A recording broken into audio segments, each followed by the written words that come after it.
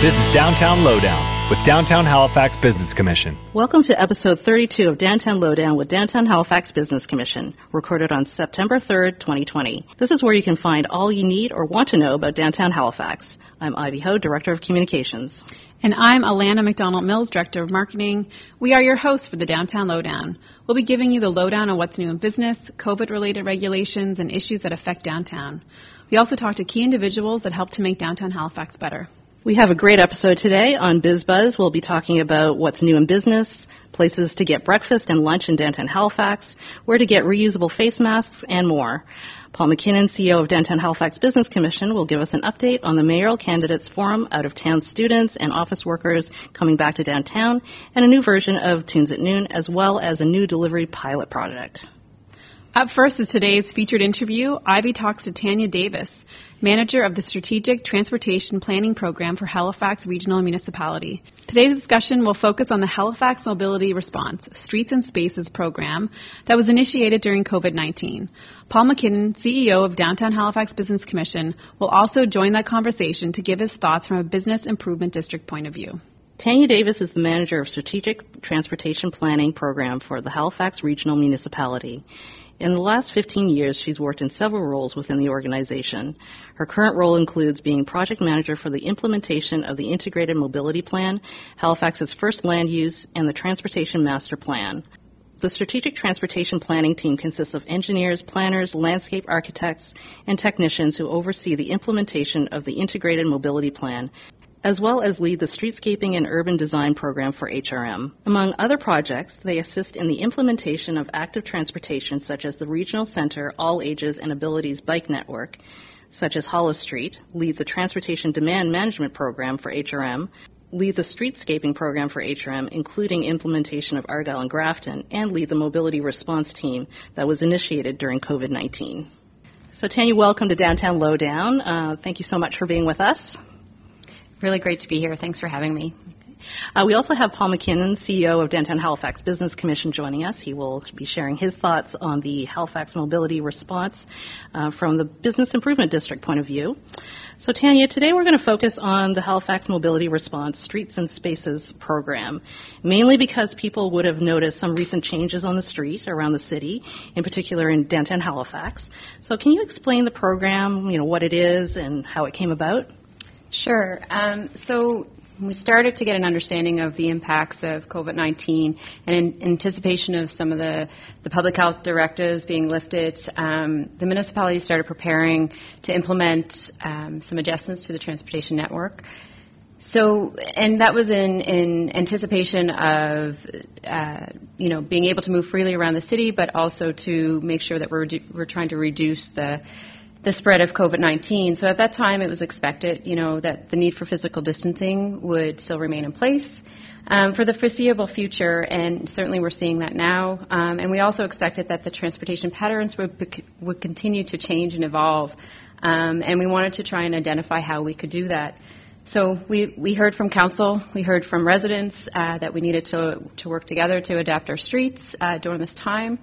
And this type of kind of conversation was very much in line with the work that my team does in transportation planning and the work that we already had began under the Integrated Mobility Plan. So it made a lot of sense for my team to lead it. So, as we started to develop this plan, we knew that collaboration was going to be really important with both internal and external stakeholders. So, and that the success of it or whatever would be dependent on that collaboration. So we took our first steps to, as an engineer, I do a project charter. We talk about how we're actually going to execute on things, and, start to work with our internal colleagues to figure it out. So traffic management and right-of-way and compliance and AT and all those people got around the room so we could start making some decisions. Yeah, you mentioned collaborating with some stakeholders. So can you go through the process of engagement? for the strategy? Sure. So, I think you can appreciate, there wasn't a lot of time for engagement in kind of the traditional sense that we do engagement on most of our projects that we do as a municipality, and it seemed like daily things were changing. So it was hard to kind of keep up with kind of what was opening, what was closing, the timing of it.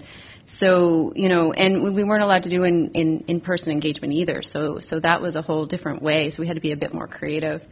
So the good part is that many of the projects or the discussions we were having had already been part of other approved plans through the Integrated Mobility Plan or the Active Transportation Priorities Plan.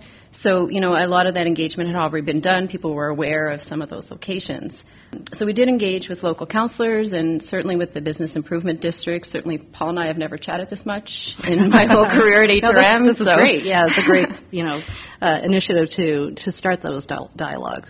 Yeah, so that was really great, and and we were also working with our local advocacy groups on several occasions. So, when you're in COVID and you're trying to get the message out there, certainly working with the people that you can trust in your communities, but also, we did our traditional stuff from, developed a website and frequently asked questions, and, we developed a Shape Your City website where residents could go on. There's a map there. They could pin actions where they wanted us to see and take and all that stuff. And it was a really powerful tool because we were able to get hundreds of responses through that, which is both exciting and terrifying if you're from a municipal perspective, but it was really good. And although, we may be not able to address all of the concerns at this particular time, we were able to kind of get that feedback for future programs or those types of things, because certainly the mobility response plan couldn't handle all of the stuff. So it's interesting in terms of how thinking has sometimes had to be changed and altered. So people that are in the engineering field and certainly the planning field, we want to have good engagement, broad engagement, iterative design. That's a hard word to say.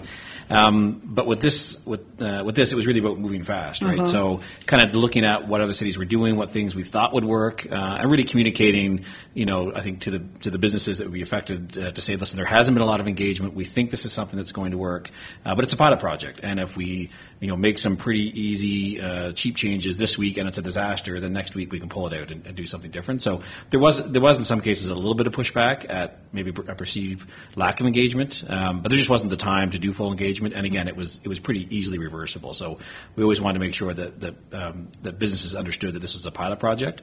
But at the same time, some of the best ideas come out of pilot projects. You think about the skating oval on the Commons. It was never meant to be permanent. Argyle Street went through a pilot project phase. So it did. We kind of veered a little bit off from our usual way of engagement in particular, but we certainly have gotten lots of feedback and for the most part very positive feedback about the changes. Yeah, that is a good point because there was an immediate need for this kind of strategy because of COVID. COVID wasn't waiting for any kind of engagement. It was happening. So that's a good point, Paul. Anything else you wanted to add to that, Tanya? No, I think you're right on, Paul. I mean, and that's why we have a tactical urbanism program that we started last year, is to test ideas before we go in. And certainly with COVID, it was kind of let's try it and see what happens and adjust. And we did adjust throughout the summer as well. So when we heard feedback from residents, we were able to go back and adjust based on that feedback or based on some things that worked or didn't work. So it was very much an iterative process. Yeah, so, of course, I went to the website and took a look around the website, and there are some areas of focus. Can you talk about those areas of focus within that strategy? Sure. So when we first kind of looked at what this program or plan or whatever we want to call it is going to be, we looked across the world. Certainly internationally and nationally, people were doing some of these things already. So we had the luxury of looking at that. So as we started to look through, we started to focus down on 4 focus areas. So space to move, space to queue, space to load, and space to support business, which was really good.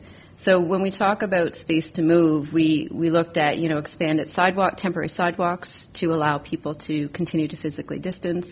We adjusted some signal timings at some of our major intersections to reduce wait times for pedestrians. And we developed a network of slow streets that aligned with the AT Priorities Plan and the Integrated Mobility Plan, the All Ages and Abilities Regional Centre Network. So that was really good.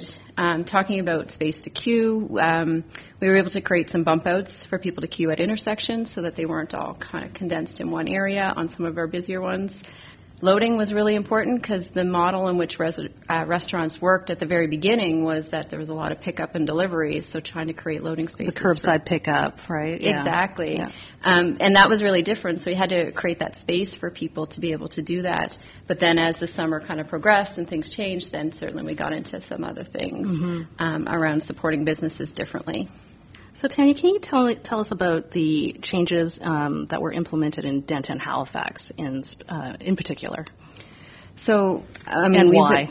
So we've been working really closely with the bids, not just the downtown Halifax bid, but all of the different bids around the organization, because every different area of the city is a little bit different and the needs are a little bit different. But certainly when it comes to specifically to downtown, working collaboratively with Paul and your team to understand the needs of the businesses was quite important, because then we could gather that feedback really quickly and, like I said, try some stuff really quickly. So some of the things, why we did it that way, I think we can all appreciate that, when restaurants were reopening and physical distancing was still required, there was quite a significant impact on those businesses. So, and we wanted to make sure that we were encouraging residents and business owners to feel comfortable with opening and to come back to the downtown. So that extra space was really important. So some of the projects, that we worked collaboratively on, was closing Argyle Street full-time to vehicle traffic between Prince and Blowers. And that allowed for businesses to not only spill out, because there's some permanent patios there, but to spill out even further than their normal kind of footprint that they would do, and allowing pedestrians or people on the street to be on the street and feel comfortable and be able to physically distancing while they were queuing, waiting to get into those restaurants. Right, because previously Argyle was only closed in the summertime on the weekends. That's but right. Now, because of COVID and because of this response team, it's closed all the time to vehicles. And I think we closed it. I don't remember the date, Paul, but it was sometime in June, I think. It was a little bit earlier too. It was earlier than typical. It's usually normal. That's right. Yeah. Yeah, earlier and full time. So which was good, and it was full time, which is really great. And so the patios could stay out all the time. Exactly. And then there was Grafton Street, which was kind of another thing that came out of a request between Prince and Carmichael, and we were able to convert that to one-way temporarily for vehicles to flow one way to allow those businesses to come out. We also, Bedford Row, I think, was an interesting one as well. I don't know if you've been down there, but there's some beautiful lights and some tables out in the street, and so that's closed permanently or temporarily during the summer to allow for businesses to spill out into that street. And all of that takes collaboration internally, because we have to check with fire services and we have to check with our compliance people and traffic management, and signs have to be changed and barricades implemented and all that stuff. So certainly lots of kind of things to figure out. But it's great to get kind of a peek behind the curtain of how complicated these things can be, because of course you're an engineer by trade, and I know even talking to the businesses, you talk to, say, a restaurant owner, they say, well, this is so obvious, let's close this down, let's do it tomorrow, which physically may be possible, but there's Bedford Row is a great example. It's a one block street, but it's complicated. There's a lot of things happening there. There's some beautiful trees, but they've got these raised bollards which cause some problems. There's a restaurant there that only does pick up and takeout at the moment. There's a parking garage. There's a small parking lot there. So all those things had to go in the mix, and as much as we wanted to quickly create additional space for restaurants, we also wanted to ensure that those changes weren't hindering a neighboring business, because that would kind of defeat the purpose. We're hopefully helping all businesses, and some of these changes, they obviously the changes were very beneficial for the restaurants. They weren't necessarily going to be beneficial for the neighboring businesses, but we at least wanted to make sure they weren't going to hurt the operations, whether it's loading or whatever. And I think we from the feedback we've had, we've managed to kind of strike that nice balance where we haven't had any businesses saying, listen, this has really hurt me over the summer, which is, I think, obviously what we wanted to achieve. But it takes some time to figure that out before you start putting up the barricades. Yeah, and certainly, just that external consultation between the businesses to kind of get some form of, kind of agreement in that. But then there's, like I said, just changing a sign isn't as easy as just changing a sign sometimes, So we had to change for Bedford Row, we had to change it from one way to two way. way to allow for the parking garage access. And fire and emergency services, as much as we don't want to think about, kind of bad things, but, they have to have access to all these places and making sure that they can get access to them. So, just trying to figure out all those things to make sure our residents and the public is safe is really important to us. So, so as much as I'd like to say, oh, yeah, sure, tomorrow we can do some of those things, because we all think that they're really good ideas, and we're open to those ideas. I think it does take a little bit of time to get through it. But I would say, I think we were successful in internally collaborating and getting to a good spot where we could make some decisions quicker than we normally would have in the past. And as a fun story, the very first night that the barricades went up to shut half of Bedford Row down, we got a call, I guess, the next day from one of the businesses saying, I think the city came and took the barricades away, and then got a call from folks at the city saying, I think some upset business owners took the barricades away. Anyway, the barricades disappeared. I don't think we've ever found them. No, we haven't found those. Someone has some barricades in their backyard or hanging on their dorm room wall or something. But yeah. And sometimes that happens, right? We've had, movement on some of the barrels on the slow streets and stuff. And, like I said, not everything fits everybody the perfect way, but I think we're just, again, with trial projects and with testing and piloting things, we can learn a lot from that. So as things get moved, maybe we need to look at other locations. And, so you learn a lot from kind of how the public responds to some of these things. So it's been a really good experience from that perspective. So the reason behind, or the rationale behind mobility response was basically safety, because in response to COVID. But what are some of the benefits, in your opinion, that the businesses and visitors would see with some of the changes in downtown Halifax? And Paul, of course, you can jump in as well. Sure. So from my perspective, my goal in this was to help facilitate the conversations and to test new ideas and trial some stuff to allow for kind of that safety side of COVID. But, certainly from a resident of the city and who loves to come downtown, making sure that the city was open for business, making people aware that it was open for business and that you could enjoy a meal or time with friends or, but still follow public health directives was really, trying to find that balance between the two can be challenging sometimes, but that was kind of the goal behind why we were pushing for this.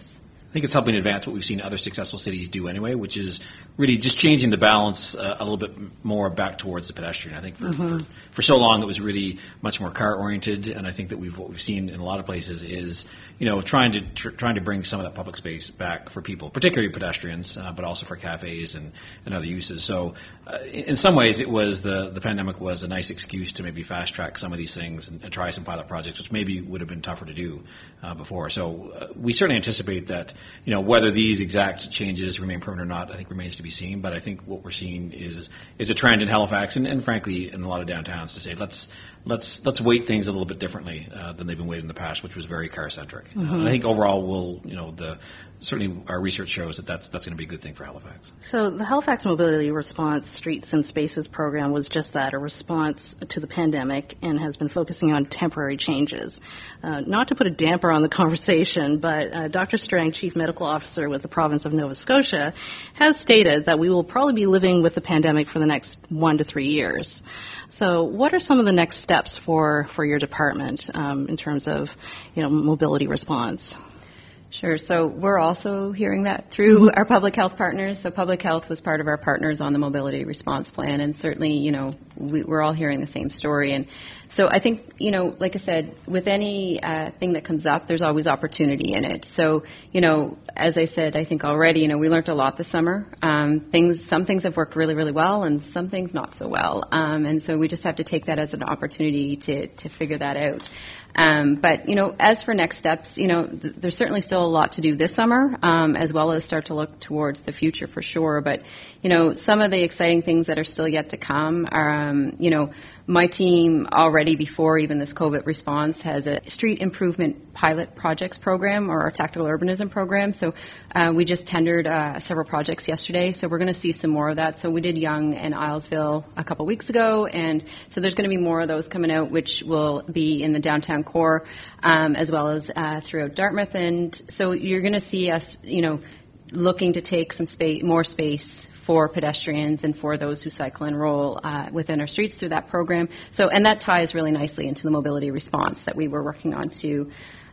We will be starting to pull up some of the temporary infrastructure around the slow streets, by the end of September, before the winter season, because they are barrels, and, snowplows and barrels don't really go well together.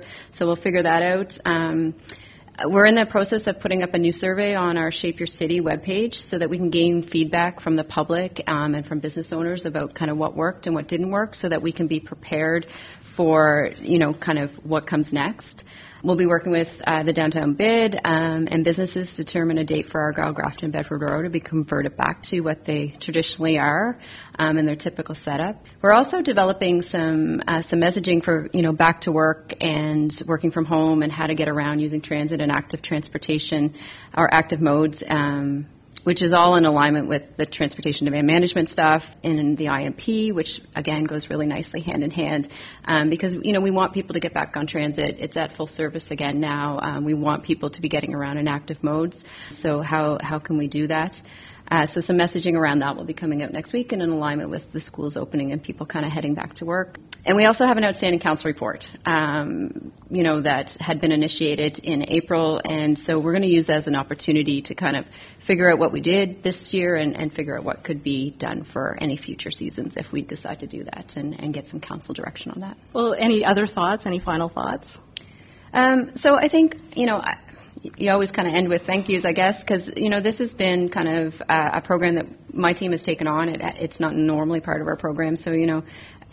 So to start, I guess I want to thank the residents of HRM for their emails, calls, and responses on Shape Your City, because we moved fast on this. And without the feedback, it's really hard to know some of that stuff. So we gained a lot of valuable information to adjust the mobility response plan this summer, as well as use some of that information to inform our programs within the city, such as our traffic calming program. We heard a lot about traffic calming. We heard a lot about streetscaping. We heard a lot about active transportation stuff. So that'll help and roll into some of our programs that we already have underway. We also have, like I said, just reiterating the survey that we're going to be posting, so I encourage people to use that. And then with respect to the downtown Halifax, I'd like to thank Paul, actually, and your team for just the collaborative work, because I don't think we could have gotten where we did with some of the downtown stuff without just kind of working back and forth on it. So I think it's really important that we work kind of together on some of the stuff moving forward, for sure. It's important because we can if it's successful, we can share the credit, and if it's not, we can share the blame. So that's fair. That's been great. I think early on in the spring, it's interesting. Certainly through social media, there was a lot of initial criticism about the city generally being slow to respond to some of these initiatives, and I think we kind of went from being slow to really actually moving very quickly, and to the point now where we're certainly sharing these examples of, hey, look what's happened with Bedford Row and with Argyle Street to other cities and our colleagues across the country, and they're taking notice of that. So it's been a great process, and we're looking forward to continuing it. Well, thank you, Tanya, for your time. Really appreciate it. Thank you for being on Downtown Lowdown, and we look forward to collaborating with you in the future. Awesome. Thank you so much for having me. We were talking to Tanya Davis, manager of the Strategic Transportation Planning Program for Halifax Regional Municipality. She was discussing the Halifax Mobility Response Streets and Spaces program that implemented adjustments to the transportation network in a collective effort to reduce the spread of COVID-19. For more information on the changes to the transportation network in response to COVID-19, visit halifax.ca and search Halifax Mobility Response.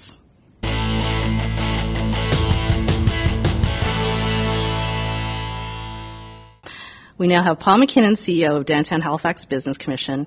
He's updating us on the Mayoral Candidates Forum, out-of-town students and office workers coming back to downtown, and the new version of Tunes at Noon, as well as a delivery program pilot project. Well, thanks for having me back, Ivy. I'm excited to give updates on those various topics. So it's election time. You can smell it in the air, perhaps. I don't know. I'm not sure what elections smell like, but there is a bit of excitement. It's municipal elections across all of Nova Scotia, but of course what we care most about is election for mayor here in Halifax, as well as all the council districts are up for grabs. So we know there's going to be, I think, 4 or 5 new faces guaranteed around the council table, because there's a number of councillors that are stepping down after great service, and we wish them well in their retirement or their next endeavours. But one of those councillors is stepping down from his council seat because he's running running for mayor, and that's Matt Whitman, and he is running against our incumbent, Mayor Mike Savage, who is seeking a third term. So as of the recording of this podcast, as far as we know, it's only those two running. So we're excited about that, and we're excited to host, as we always do, a mayoral candidates forum. And so Downtown Halifax is partnering with a whole whack of other business-focused groups. It's the other 8 business improvement districts in Halifax, as well as Greater Burnside Business Association and the Chamber of Commerce, Canadian Federation of Independent Business, RHRM Alliance, and the Black Business Initiative. So we're all partnering together to present this forum. Unlike other years where we've rented a space like Neptune Theatre and done it live, of course, because of concerns around COVID. This is going to be a virtual debate, so the candidates will be in a physical location together with a moderator who's Norma Lee McLeod, who was a former CBC News anchor person. But it will be only available for people to watch online, so we're going to be broadcasting it live on YouTube and on Facebook.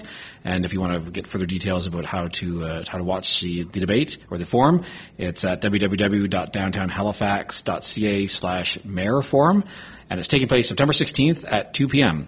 So the questions topics will be mainly focused around business concerns. The common theme, I guess, amongst all the partners is we're all groups that represent businesses, both large and small, in the city. So that'll be our main focus. But we'll try and touch other topical topics and maybe poke a little bit at areas where we know these two candidates disagree with each other. So it should be informative and entertaining. And I give you permission to tune in from work. Tell your boss that I said it was okay. And people will be able to ask questions live as well. Yes, that's right. So as opposed to other years where excited and engaged citizens might jump up from the back row and yell out a question at our candidates, you can't do that, but you can yell at your computer screen, or even better still, you can actually type in questions actually during the forum, and we'll pick out some of the best ones and hand those to our moderator, so there'll be an opportunity for at least a couple of live questions to be asked to the candidates as well. So hopefully you'll be able to tune in. Okay, so it's the other one of the other smells in the air, other than election fever, is new students coming back to downtown Halifax. And Halifax is, of course, it's a great student town, and so like everything else this year, things are a little bit different. There are fewer students coming back, but it is still the start of the school year at our post-secondary institutions, and so there are a pretty large influx of students coming in both internationally as well as other parts from across Canada. And what's interesting, of course, this year, which we often forget about, is there's a number of students who live in Halifax that potentially are going to universities outside of the province, but they're staying here and they're studying remotely. So we will have some other students that normally would be packing up and going somewhere else this fall are going to be in town. So that's exciting. It's obviously for students at universities, can be a very different kind of experience than in years past, like everything else. But certainly we want to welcome those students to town. Of course, we're encouraging them, of course, to follow all the rules and regulations regarding social distancing. But we also want to encourage them to get out and enjoy and explore downtown Halifax. So I think the rules are all well known and posted, and there's going to be a special communication effort by the universities themselves and government to make sure that new students understand what those rules and requirements are coming into Halifax and to Nova Scotia. So welcome back, students. So, Paul, do you smell any other sector of the population returning to Halifax? I can smell the wonderful smell of office workers hopefully coming back downtown. So certainly one of the big differences that we've noticed in downtown this summer is if you walk around, on a nice summer evening on the waterfront, even though there's fewer tourists, it's still pretty busy. And on weekends and evenings, you'll see lots of folks around. But if you walk around downtown, Monday to Friday, kind of during the day and at lunchtime, there's unquestionably a lot fewer people than we're normally used to seeing because we're not having the same kind of number of tourists, and a lot of the office workers have not returned from working remotely, and so that's for a variety of reasons. Narrative Research recently did a poll which showed that 74% of people are still working from home in Halifax. So that's 20. We've got about, I guess, in theory, 26% of the regular office population is downtown, and the other ones are not here. So we do anticipate as schools go back and as offices have now had lots of time to kind of prepare themselves in terms of making sure the office environment is safe and social distancing as possible, and there's lots of cleaning happening, that we'll start to see more and more office workers return to downtown. And even I'd say over the past couple of weeks we've started to see that already. but we do have our fingers crossed for a big bump over the next couple of weeks as universities go back and as regular school goes back and childcare is put in place again. So welcome back to the office workers. And again, this is one of those things that this may never go back to the way it was previously. I think, in talking with colleagues and employers, there's a lot more flexibility around office hours and working in the office, and there's a number of people that prefer working at home and are going to continue to work at home. But certainly our message is that people are welcome to come back to downtown Halifax. We're encouraging all of our members who are employers to make sure that their office spaces, their workspaces are safe and that staff feel comfortable. And again, whether someone comes back to work or not is a conversation that needs to happen between employer and employee. But certainly the businesses that have been talking to us about how lack of office workers has really hurt their business, we'd be very excited to see more people coming back. So we know that people will be coming back. It's just really a question of what those numbers get to be. And what else, Paul? What else? Let's talk about Tunes at Noon. Sure. So Tunes at Noon was a very popular music program that we've run for years and years in the summer in Grand Parade. So typically every Wednesday, Thursday, Friday in the summer in Grand Parade we would have a musical act performing, and it was great. People would come out and they'd sit at the picnic tables, gather for lunch. It was often a very popular place for daycares to go, and the kids would come out and dance on the lawn.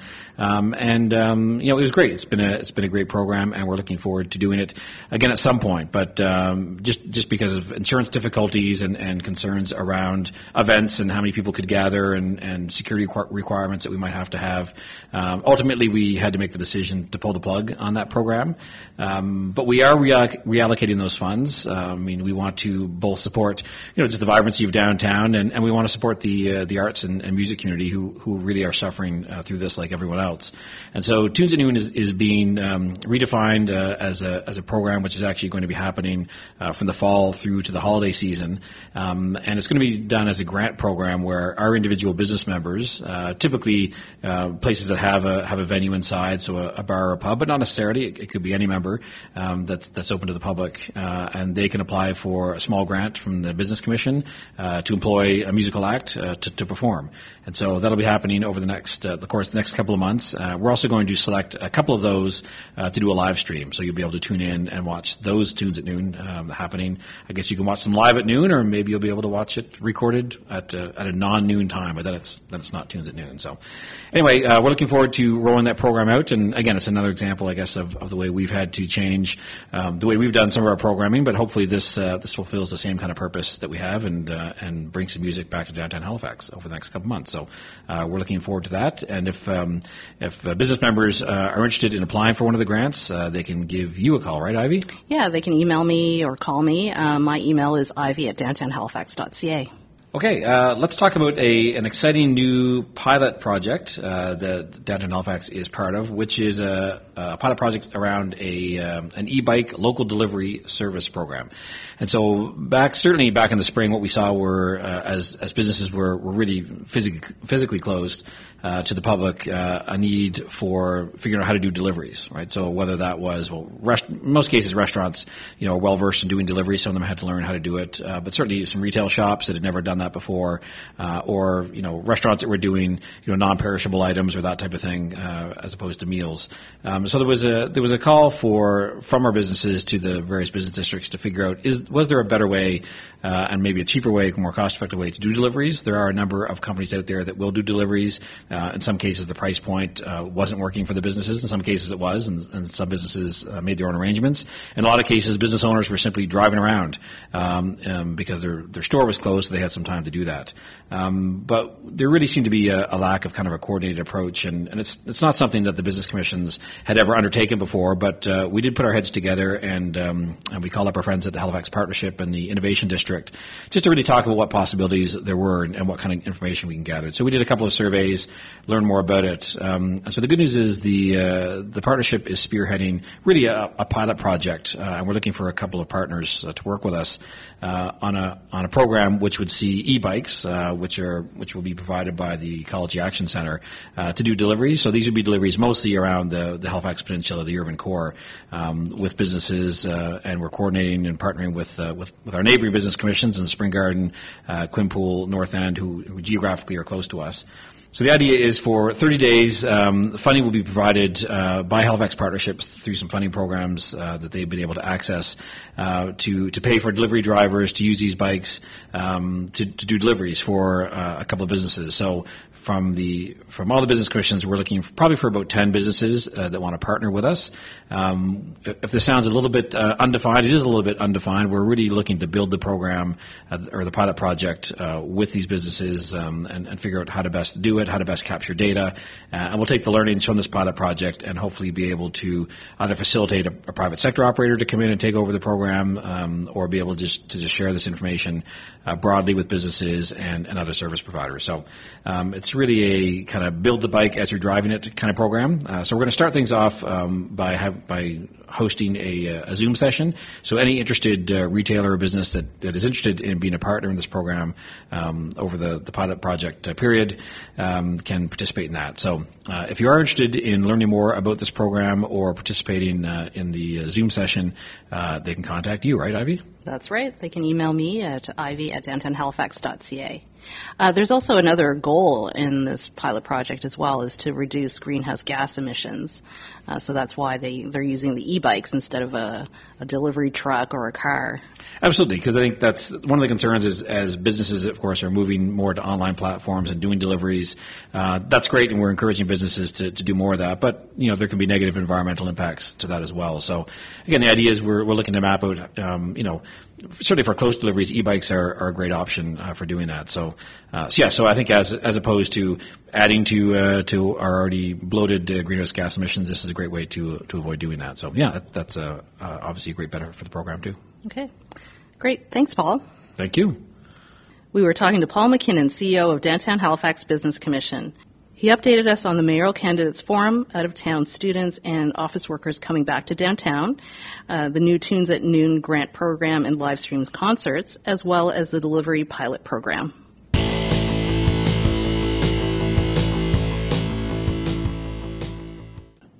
Downtown Halifax Business Commission strives to provide the latest COVID-19 related information as the province revises restrictions. DHBC continues to follow the directives of the Nova Scotia Health Authority. Check DHBC's main COVID resource page for businesses and for the public at downtownhalifax.ca/COVID-19. As we welcome out-of-town university students to Halifax, this is a reminder to those entering the province from the Nova Scotia Health Authority. Every post-secondary student traveling into Nova Scotia from outside Atlantic Canada needs to complete a Nova Scotia Safe Check-in form before they travel to the province. When they arrive in Nova Scotia, students must self-isolate for 14 days. Once students are in the province, they need to complete a digital check-in every day for their isolation period. If they don't check in daily, the school will be notified and they'll try to help the student comply with the check-in. Students traveling into Nova Scotia from outside Atlantic Canada to attend university or NSCC must get tested for COVID-19 while they're self-isolating. Nova Scotia Health will email students the testing appointment details. Students will be tested 3 times while they're self-isolating. Students who arrive before August 20th, 2020 are self-isolating on campus while tested at least once. Even with negative results, students need to self-isolate for the full 14 days.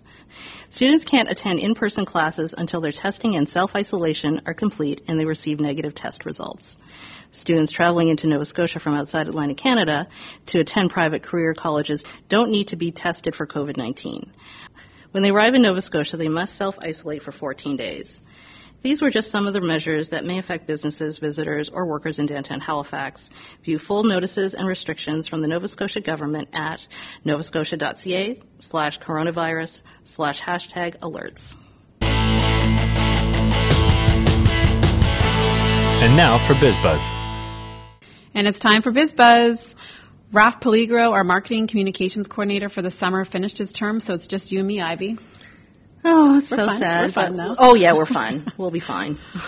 For this episode, we will have some business milestones and updates. We will talk about places to get breakfast and lunch for all the workers who are starting to return to downtown Halifax. We'll review our list of where to get reusable face masks in downtown Halifax. We will quickly chat about our Meet Me Downtown campaign and our Downtown Halifax holiday gift guide. So let's get started with business milestones and updates. First, congratulations to Brada Jamaican Jerk Joint, who celebrated their 1-year anniversary on August 20th. And congratulations to Yaya's Pizza, who are also celebrating 1 year of being downtown. Congrats to both of those businesses, which have been great additions to the downtown Halifax food and beverage scene. A few business updates. The Halifax Brewery Farmers Market reopened their indoor Saturday market on September 5th. Their outdoor market and side door supper club program are both continuing for the time being. Follow at HFX Brewery Market on Instagram to keep up to date. Geo Restaurant in the Prince George Hotel is reopening on September 10th. You can learn more by following at Geo Halifax on Instagram. Sutton Place Halifax Hotel is opening September 8th in the Nova Centre. You can learn more by visiting suttonplace.com and choosing Halifax under Hotels in the menu bar. And finally, Peace by Chocolate, a chocolate confectionery store run by the Haddad family in Antigonish, Nova Scotia, is opening a new location in Queen's Mark in the fall, which is great. I'm really excited to hear that. Have you ever had their chocolate? I have. Yeah, it's really good. Yeah, it's really good. And they have just such a great story. Yeah. So it's September already, and today, September 8th, is the first day of school across the province. This week is also the first week that many workers are starting to return to downtown Halifax. So for those of you who are returning downtown for the first time since March, welcome back. And now that you are back downtown, you will need to nourish yourself. So we thought that we would just remind everyone of all the great places to grab breakfast and or lunch now that you're back downtown. The Summit Cafe and Summit Place on Lower Water Street is a great place to grab a yummy homemade breakfast or lunch. They're open from 7 a.m. to 3 p.m. Monday to Saturday, and they have a great patio that overlooks the waterfront. Cabin Coffee is located on the corner of Hollis and Salter Streets. They're open from 7:30 a.m. to 3:30 p.m. weekdays, 9 a.m. to 4:30 p.m. on the weekends. Cabin Coffee is known for their amazing cinnamon buns, but they also have really yummy sandwiches, soups, and chilies at affordable prices. You can follow them on Facebook to keep up to date. The Bird's Nest on Barrington Street, closer to the corner of Blower Street, is open from 8 a.m. to 2 p.m. Monday to Friday. They have delicious muffins, breakfast wraps, sandwiches, and more. Follow at Bird's Nest Halifax on Instagram for more info. Elle's Bistro on Barrington is known for their brunches, but they're also open weekdays from 8:30 a.m. to 3 p.m. They have good sandwiches, soup, including seafood chowder, etc. Follow at Elle's Bistro to keep up to date. La French Fix on Prince Street is a great place to grab a coffee and a croissant on a break from work. They are now open Tuesdays to Fridays from 10 a.m. to 2 p.m. Check out at La French Fix on Instagram for more info. Cafe Teaki 52 on Brunswick Street is open Monday to Sunday from 10 a.m. to 7 p.m. They are known for their amazing sweet treats, that little teaki fish filled with chocolate and other fillings, and their jaw-dropper ice creams. But they also have sandwiches and a variety of drinks like coffees, teas, smoothies, etc. Follow at Teaki 52 on Instagram. The Bill Caffeine Bar is located on Sackville Street in the Maple Building. They're open from 8 a.m. to 3 p.m. weekdays and 8 a.m. to 2 p.m. on the weekends. They're known for their quality coffee and sandwiches. Follow at the Ville Caffeine Bar on Instagram for details. Weird Harbor Espresso Bar, which we've mentioned before, is one of Ivy's favorite places. It's a great place to grab a coffee or another type of caffeinated beverage. They're located on Barrington Street, and you can follow at Weird Harbor on Instagram to learn more. And finally, there are also places like Anna's Cafe and Grill at 5151 George Street, the Costello Cafe in the Mira Building at 1223 Lower Water Street, and the Daily Grind on the waterfront in Bishop's Landing. Oh, and also Trident Booksellers Cafe at 1256 Hollis Street. So lots of good places to grab lunches and some breakfasts when you're back downtown. So let's quickly review all the places in downtown Halifax that are selling reusable face masks. In addition to the businesses that we mentioned last week, which included the Loop Modern Fibercraft on Barrington Street, Shirzad's Tailoring Shop in the Alexander Keith Brewery Building, and Lisa Drader Murphy, Carrefour Atlantic Emporium, and Northern Waters Knitwear and Tartan Shop in the Historic Properties, the following businesses are also selling reusable masks. MEC at 1550 Granville Street is selling masks. Biscuit General Store on Argyle Street is selling 100% cotton masks for $10, both in-store and online at biscuitgeneralstore.com. Urban Outfitters at 1650 Barrington Street is selling masks. Argyle Fine Arts at 1559 Barrington Street is selling masks for $10 each, and actually the proceeds from those masks are going to the Navigator Street Outreach Program. East Coast Lifestyle is selling masks online only at eastcoastlifestyle.com, and Thief and Bandit at 1673 Barrington Street is also selling masks. You can visit thiefandbandit.com to check out their selection. Canuck Trading at 1669 Barrington Street is also selling masks. You can see all the places in downtown Halifax that are selling masks by visiting downtownhalifax.ca/masks. So switching gears, we launched our new campaign, Meet Me Downtown, early in August. The goal of the campaign is to remind people of all the great things about downtown Halifax. We all basically know what downtown area has to offer in terms of restaurants, shops, and attractions. We are now encouraging people to get back out and experience all the things that you love and maybe experience a few new things in downtown Halifax. The campaign is running primarily online, and we are running giveaways on our Facebook and Instagram pages over the next few weeks. So make sure you are following at Downtown Halifax on Facebook and Instagram to enter to win some great prizes to Downtown Halifax businesses. You can learn more about the campaign and what to do in downtown Halifax by visiting downtownhalifax.ca/meetme. And if you are a business or organization in downtown Halifax that would like to get involved in our campaign, please email me. My email is alana@downtownhalifax.ca, and Alana is ALLANA. And finally, the holidays are right around the corner. We're just starting to plan our 2020 Downtown Halifax Holiday Gift Guide. It will be back this year, and it's going to be better than ever. For our Downtown Halifax members listening, please keep an eye on your email for more information about how to sign up for our gift guide, or you can email me, again, at alana@downtownhalifax.ca for more information. And before we sign off, Ivy, have you had any fun Downtown Halifax experiences in the past few weeks? Oh, I've been all over downtown. You are. You're pretty good to get out and do lots of things. I try. I really do. So I had lunch. I got some takeout from Burrito Jack's on Blower Street. They're really good. And had the burrito bowl with some tofu. I think the tofu is a new addition to their menu. Yes, yeah. So I've noticed that I like bowls. Yeah. I like things bowls. in bowls. Yeah. So that's what I had, the burrito bowl, and it was delicious. It was good with the tofu. It was great with the tofu. It was a nice addition. Over the weekend, I actually went on the Harbor Queen to George's Island. Oh, I'm jealous of that. Yeah, we missed out on tickets. Yeah, so the tickets were all sold out pretty quickly, actually, because capacity was pretty limited. Yes. So it wasn't crowded at all. Everybody wore masks on the Harbor Queen, even though we were outside. So I felt pretty safe. And even on the island, I remember the first time we went years ago to George's Island, it was pretty crowded. But this time around, it was like everything was just wide open because the capacity, they just really limited the capacity. So, and that was fun. That was really fun. Yeah, I've never been to George's Island. Oh, it's great. No. I actually saw a snake. I have photographic proof. There are snakes on George's Island. But even though the tickets were sold out pretty quickly, the plan is to open up George's Island every summer. Yeah, so that is great. If you I think missed that's it this such a time, great addition. Go next year. Yeah. And it's Murphy's who's doing the boats. Yeah, Harbor they have Queen. A new dock on George's Island. Yeah. It was pretty sweet. Yeah. And I think from what I've heard, other tour boats can dock there also.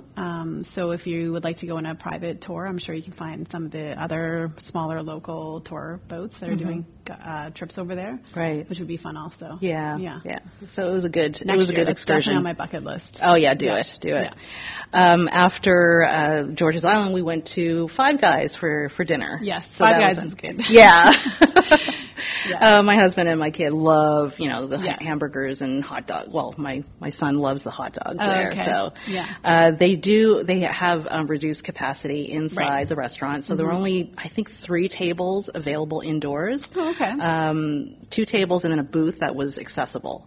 But of course they have the patio outside. Right, they do have the big patio. So patio, the patio was just, a lot of people on the patio eating. But it was... So what do you get as a vegetarian? Oh, they have a veggie sandwich. Right. Yeah. Okay. And it's good? Basically, it's all the condiments. Okay. Without the patty. But it just kind of works. Yeah, that does sound good, actually. Yeah. So that was yummy. Yeah. I actually did take transit for the first time. Okay. Since the pandemic. So, because I was a bit worried about taking transit at first, but it was fine. Everybody was masked up. Everybody adhered to the public health, mandate, and there was the polycarbonate shield between the passengers and the driver. So everything was fine, and it looked it looked sparkling clean in there. Yeah. Like they really upped the cleaning and sanitization on the buses. So I was happy to see that. Yeah. And actually, you mentioned Sutton Place Hotel is opening. Yes. Actually, the day of this episode is airing or released, and I actually booked a room. That is awesome. For a staycation this coming weekend. Because they have a special rate, a special opening celebration rate.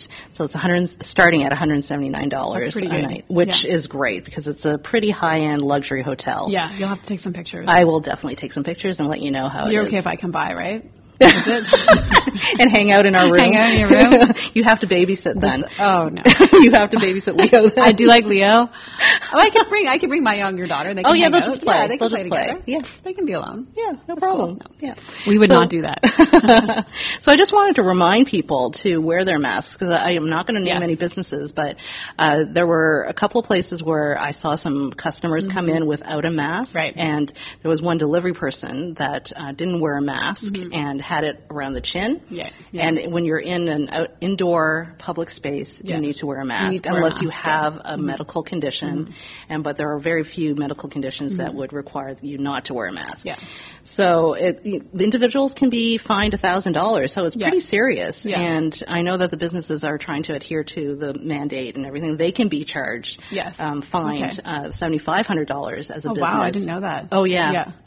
So I know that they aren't required to enforce the mask wearing. Right. They don't need to ask the customers, but for their safety, I know that some businesses would like their customers to wear masks, and just to avoid that awkward, uncomfortable, maybe confrontational interaction, just wear a mask. Just wear a mask. It's just wear a mask. The decent thing to do right now. Exactly. Yeah. And just think about, like, if you pass COVID onto a restaurant worker, then that business has to close. Oh, it would be devastating. And it would just be so devastating for that business and all the employees. So you have to think about it in terms of people around you. Absolutely. So I've had a couple experiences, not as much fun stuff as you, but I did go to Julep Kitchen and Cocktails. Oh, that was and fun. I was with patio. you. Yeah, you were with me. Hey. And it's still patio season. It was a beautiful day. It was really comfortable. It wasn't too hot, and it was just really an awesome patio day. And their patio's on Prince Street, on the corner of Prince and Barrington, sort of overlooking St. Paul's Church. It's a nice, actually, view, and we had some good food. We had the gnocchi and some of the fried artichokes, which are my favorite. It was delicious. It was really good. I had the handmade fettuccine with jumbo that shrimp. Was really good. Oh, it was so good. Yeah. Really good. I also popped in to do Argyle Fine Art. Again, they have the hand sanitizer at the door. They're asking people to wear masks. They have directional signage in their place. I mean, it's pretty small, but I felt, very comfortable. They have such beautiful artwork there right now. I always love going in and poking around. And Adriana's always really good for changing up all the art a lot. So it's always something new to see there. And again, we've talked about Summit Cafe a couple times, but I went there today, and they have just really good homemade food. I had their bun on the run, which is basically the breakfast sandwich, and it is one of my favorites. And it has the best name, and too. It's so affordable. It's like $4, not less than $4 for this breakfast sandwich, and you can take it and go. And it's just really good. I think I could probably eat it every day. Oh, but I wouldn't. But I could. And I think that's it. Anything else? No, I think that, yeah. Okay, that's it for BizBuzz for episode 32. Right. Thanks for joining me, Ivy. This concludes Downtown Lowdown episode 32, recorded on September 3rd, 2020. For more information, visit downtownhalifax.ca/podcasts. And give us a rating, and don't forget to subscribe to Downtown Lowdown on iTunes. Thanks for listening.